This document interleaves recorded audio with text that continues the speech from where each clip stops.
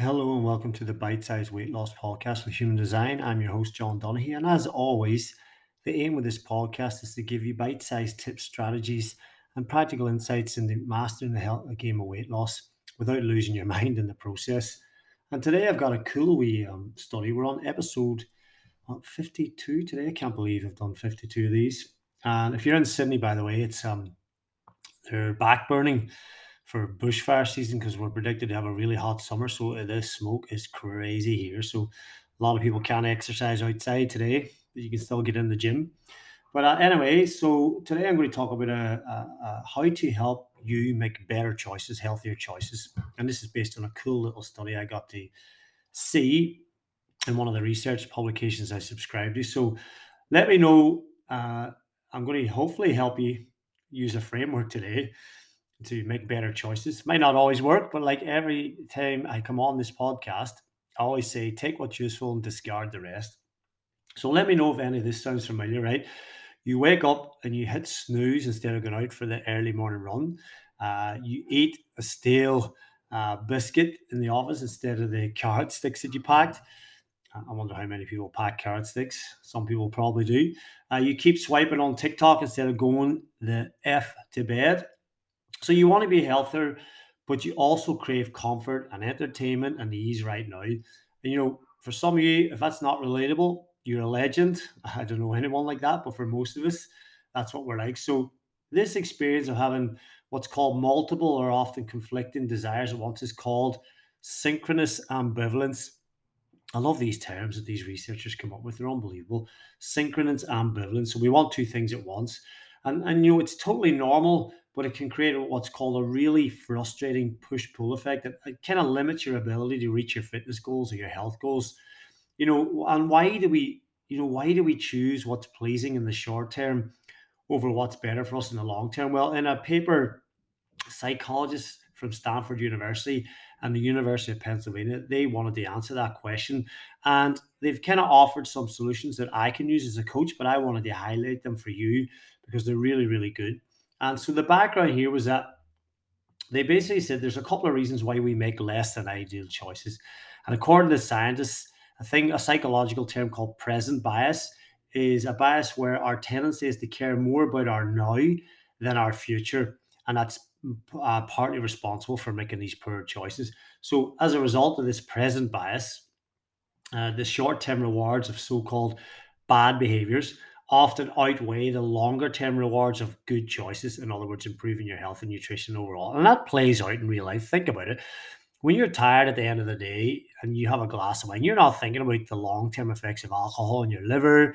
You're not talking about, if you have a smoke, you're not thinking about the the years you're taking off your life. What matters is now, how you feel now, and you want instant gratification. And this is really, really powerful psychological bias. And when we get outcomes we like from the decisions we make, we're more likely to make those decisions in the future. And that's totally makes sense because these negative consequences can lag behind positive rewards, we're really prone to developing habits that reinforce short-term rewards. So if you do a behavior like having a glass of wine at night or having a treat after dinner every night, that reinforces that you get a reward from that. And I've said this before that neuroscientists say that neurons that wire together or fire together wire together. So if something makes you feel good straight after, then you're more prone. The brain's going to say, "Well, this makes me feel good. This gives me a reward." So it's going to form a stronger connection, a stronger habit. It's going to make it more difficult to break. So a lot of these choices can reinforce short-term rewards. So what can we do about this? Well, the scientists suggest that if we understand where our behaviors come from, we can actually change them.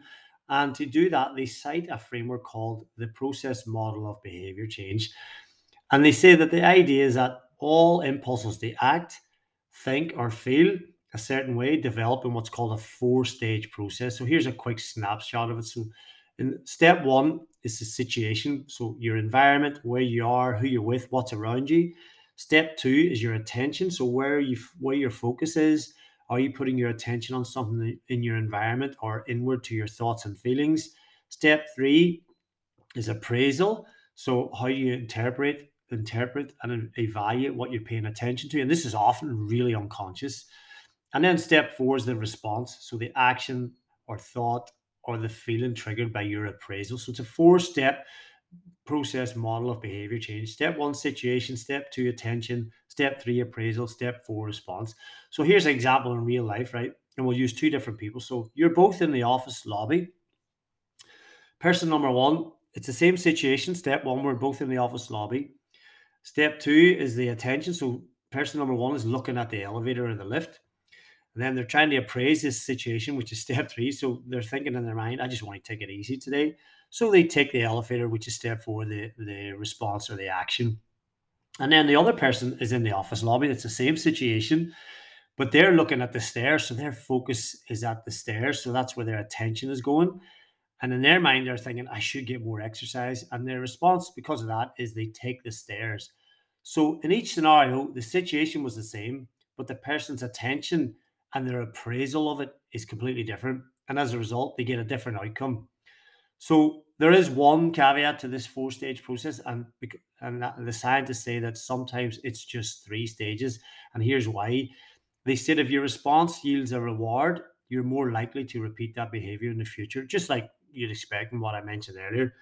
But they said over time, when faced with a similar situation and attention cues, the appraisal step, which is the third step, can get skipped and you take a shortcut straight to the habitual response, aka a habit.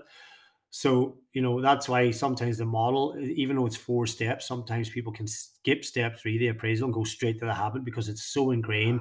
You get a reward of it. You don't even think about the consequences or the outcome. And I'm sorry if you can hear dogs barking in the background. My neighbor's got these two crazy dogs. But the good news is, if you think through each stage, you can actually find strategies that can help you change behaviors. So, for example, let's say you're struggling with your eating behaviors during the workday. Here's an example of strategies you might use based on what kind of we know about each stage now to help you make better food choices. So, let's say you're in stage one, which is the situation, which is you're in work, you're struggling with your food.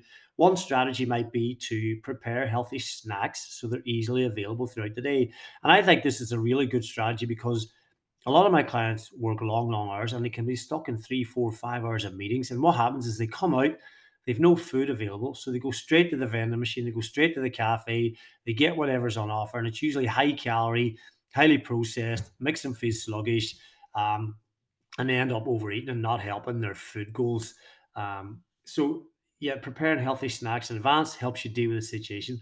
Step two, the attention. So maybe you can keep a food log or an eating behavior journal. Everyone's obsessed with logging the food, but they're not.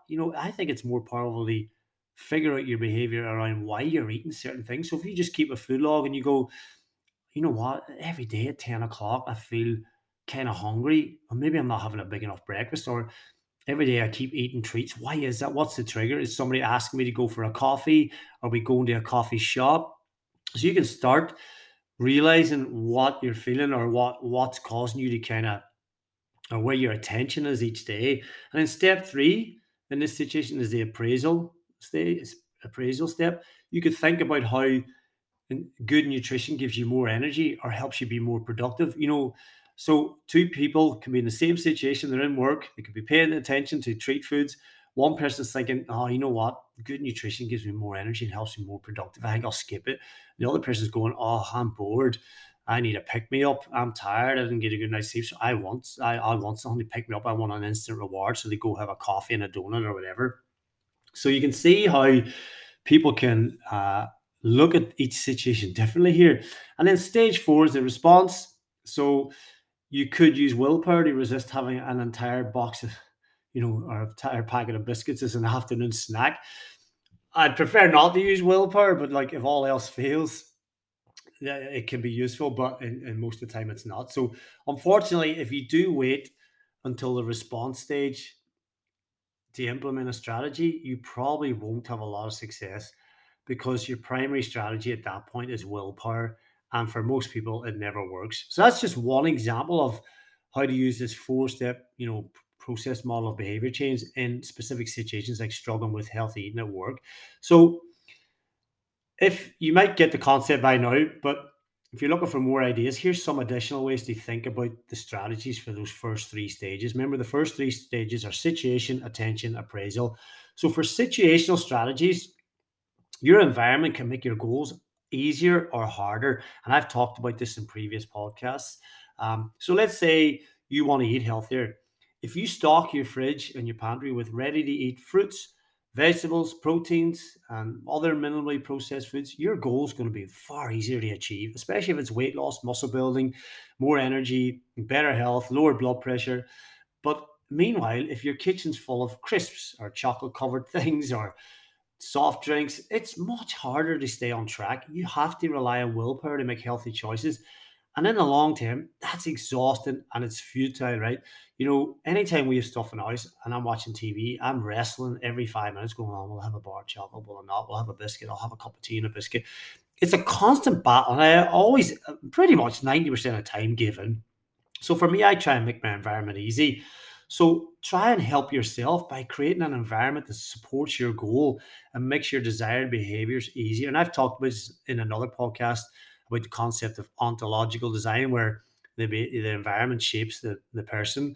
So think like a detective who's trying to solve a mystery. And that's what I do as a coach. I know where's the what's physically in my client's way, what's around my client that's triggering their behaviors. That's why I'll ask them loads of questions about their work day, where they work, what time they have lunch at, who they have lunch with. I'm just trying to figure out all the different ways that they're going to be triggered to eat stuff that's not going to support their goals.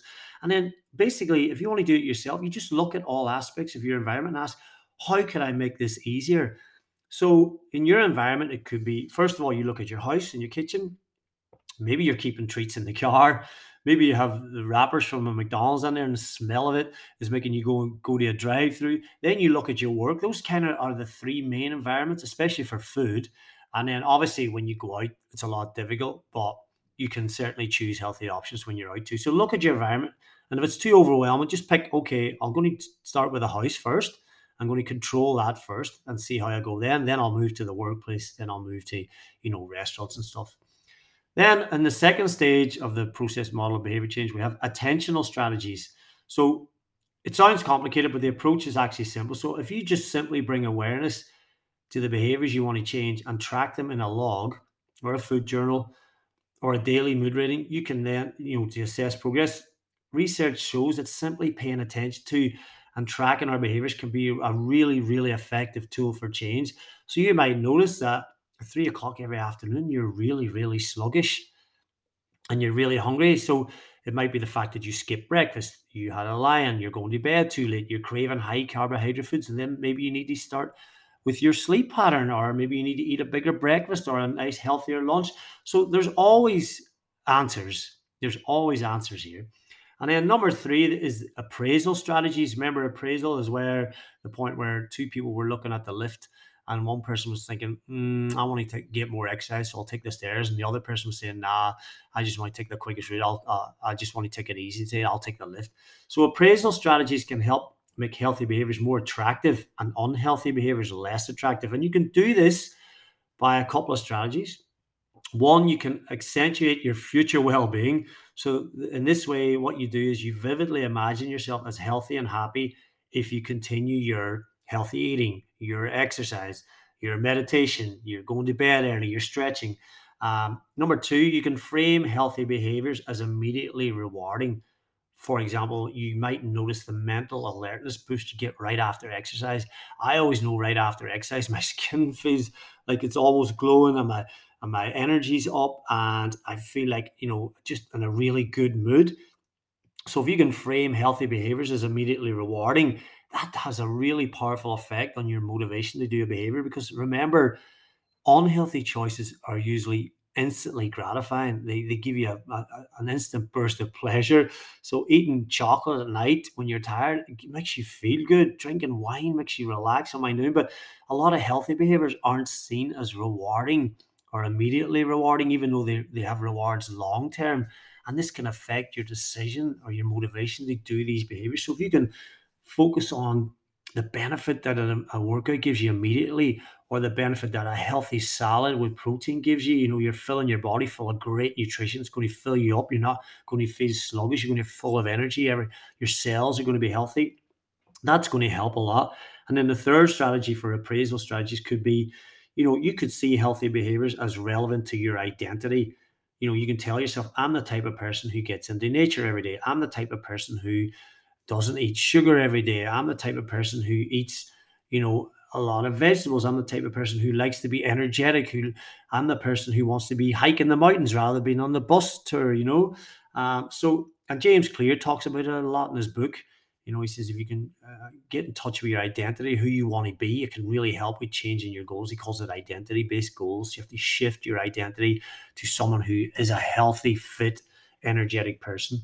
So by using these appraisal strategies, your behaviors can have more meaning. You might feel more connected to and invested in your goals, and it gives you more motivation and purpose to achieve them. So the bottom line is cultivate a really strong, clear, meaningful connection to your goals so they feel more important and more rewarding. Now, there was a few coaching takeaways from this study, and I thought I would share them here. And what they wanted to get across was that this approach isn't the end all and be all for behavior change, right? But it's another tool that you can use. It's the framework, the 4-step framework. It's designed to help you think about behavior from different angles. So experiment with it. Learn what you find useful and what you don't. And number two, you should understand that it's normal human behavior to want to feel good right now. Eating chocolate when you're stressed, normal. Zombieing out in front of the TV when you're tired, normal. Whatever you're doing, as Nir Eyal said, the author of Indistractable, he said, all behaviors, no matter how self-sabotaging they may seem, are done in an attempt to feel better in the moment and to escape discomfort. I'll say that again. All behaviors, no matter how self-sabotaging they may seem, are done in an attempt to feel better in the moment or escape discomfort. And if you know this, you can stop bloody beating yourself up for being weak or lazy or gluttonous and gain a kind of better, what's called a more compassionate understanding of what truly desires some unwanted behaviors. We all do these unwanted behaviors. Jesus, the other night I got sucked into Instagram for 35 minutes on this page called Bro That's Interesting. And I was sitting there the whole time going, go to bed and go the fuck to bed. Go to bed. But I just kept looking at the screen because it was really, really interesting. We all do these behaviors. But it can also help you to understand that for a new habit to work, it has to feel good on some level. So a lot of bad choices, a lot of unhealthy choices feel good straight away, whereas a lot of healthy choices don't feel good straight away. And that's what makes uh, healthy behaviors really, really difficult to do and making better choices more difficult. But you can't hate yourself into change. Doing activities you despise to get there. You can't do that. You can't hate yourself into change. Number three, the coaching takeaway was expect obstacles, right? There's so many strategies to change behavior, so many strategies to lose weight, many of which will fail at some point. You can't always control your environment. Sometimes your attention will get away from you.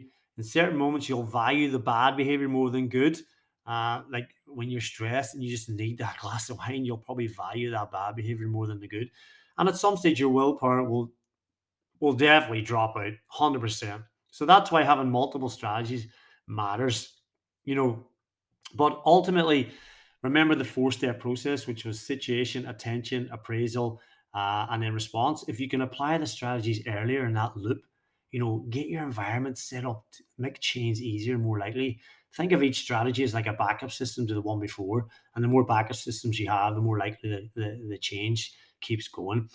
And then the fourth coaching takeaway on the study was that we as coaches should support clients at every stage. You know, Strategies can be initiated by me as a coach too. Think about it. Lots of our behaviors are modified by policies, social norms, and people around us. So as a coach, I have to try and help my client change their behavior at each of the first three stages. At the situation stage, maybe I can create a really supportive environment by organizing or being more supportive for them, being more available. And maybe I can give them recipes and make healthy information really accessible. Maybe I can design workouts that fit their short, busy schedules. At the attention stage, maybe I can help them stay focused by sending them texts or email reminders about their goals. And then at the appraisal stage, maybe I can work with clients to help them find really, really compelling reasons to keep persistent at their goal and then celebrate their wins highlight the bright spots when I notice their efforts. So this is all stuff I do as a coach anyway, but maybe I could do this better. And so yeah, look, that was probably was a bit of a waffle here, but I thought this was a great wee study. But remember, it's just one tool for behavior change. It's a process model of behavior change. It has 4 steps. It has the situation, the attention, the appraisal, and the response. And the earlier you get the strategies in place by setting up your environment, by focusing your attention on the good stuff, by seeing exercise and healthy food as rewarding in the immediate short term, then you can have better responses and make healthy choices. So that podcast was all about how to make better choices. I don't know if you got something from it. I love these little studies that the psychologists do because it really, really helps to see that behavior change is complicated. Weight loss is hard. If it was as easy as move less and or eat less and move more, we'd all be doing it. We'd all have 6 packs. We'd all be ripped. We'd all be healthy, all energetic. So just know that the people on the internet who tell you you're weak or lazy or gluttonous or whatever, or try to shame you into change, that never works. You can't shame people into change, right? But what you should learn from this is that you've got to become aware of what you're doing and then try to track that awareness and see patterns and then come up with strategies that are put in place before the behavior happens. Because remember, if you wait to that response stage, that's when you're relying on willpower. And unfortunately, that doesn't last very long, especially when you're tired. Kids are going mental, your boss is pissing you off, or you've got a project that's overdue. So there we go. Thanks for listening. As always, I really, really appreciate your support listening to the podcast, and I hope you got something from it. If you have any questions, reach out on one of the social media channels. And if you're interested in coaching too, go have a look at the website and my Fit Habits program. I kind of help clients lose weight, get stronger, build some muscle, but I do it in a way in the short term that benefits the long term by establishing these good habits and using lots of these strategies to get people to become aware of what they're doing so they can actually make changes and never have to do bloody diets again or panic when they do put on a couple of kilos. All right. Have a great day. And thank you very much for listening to the podcast. I hope it's not full of smoke wherever you are in the world.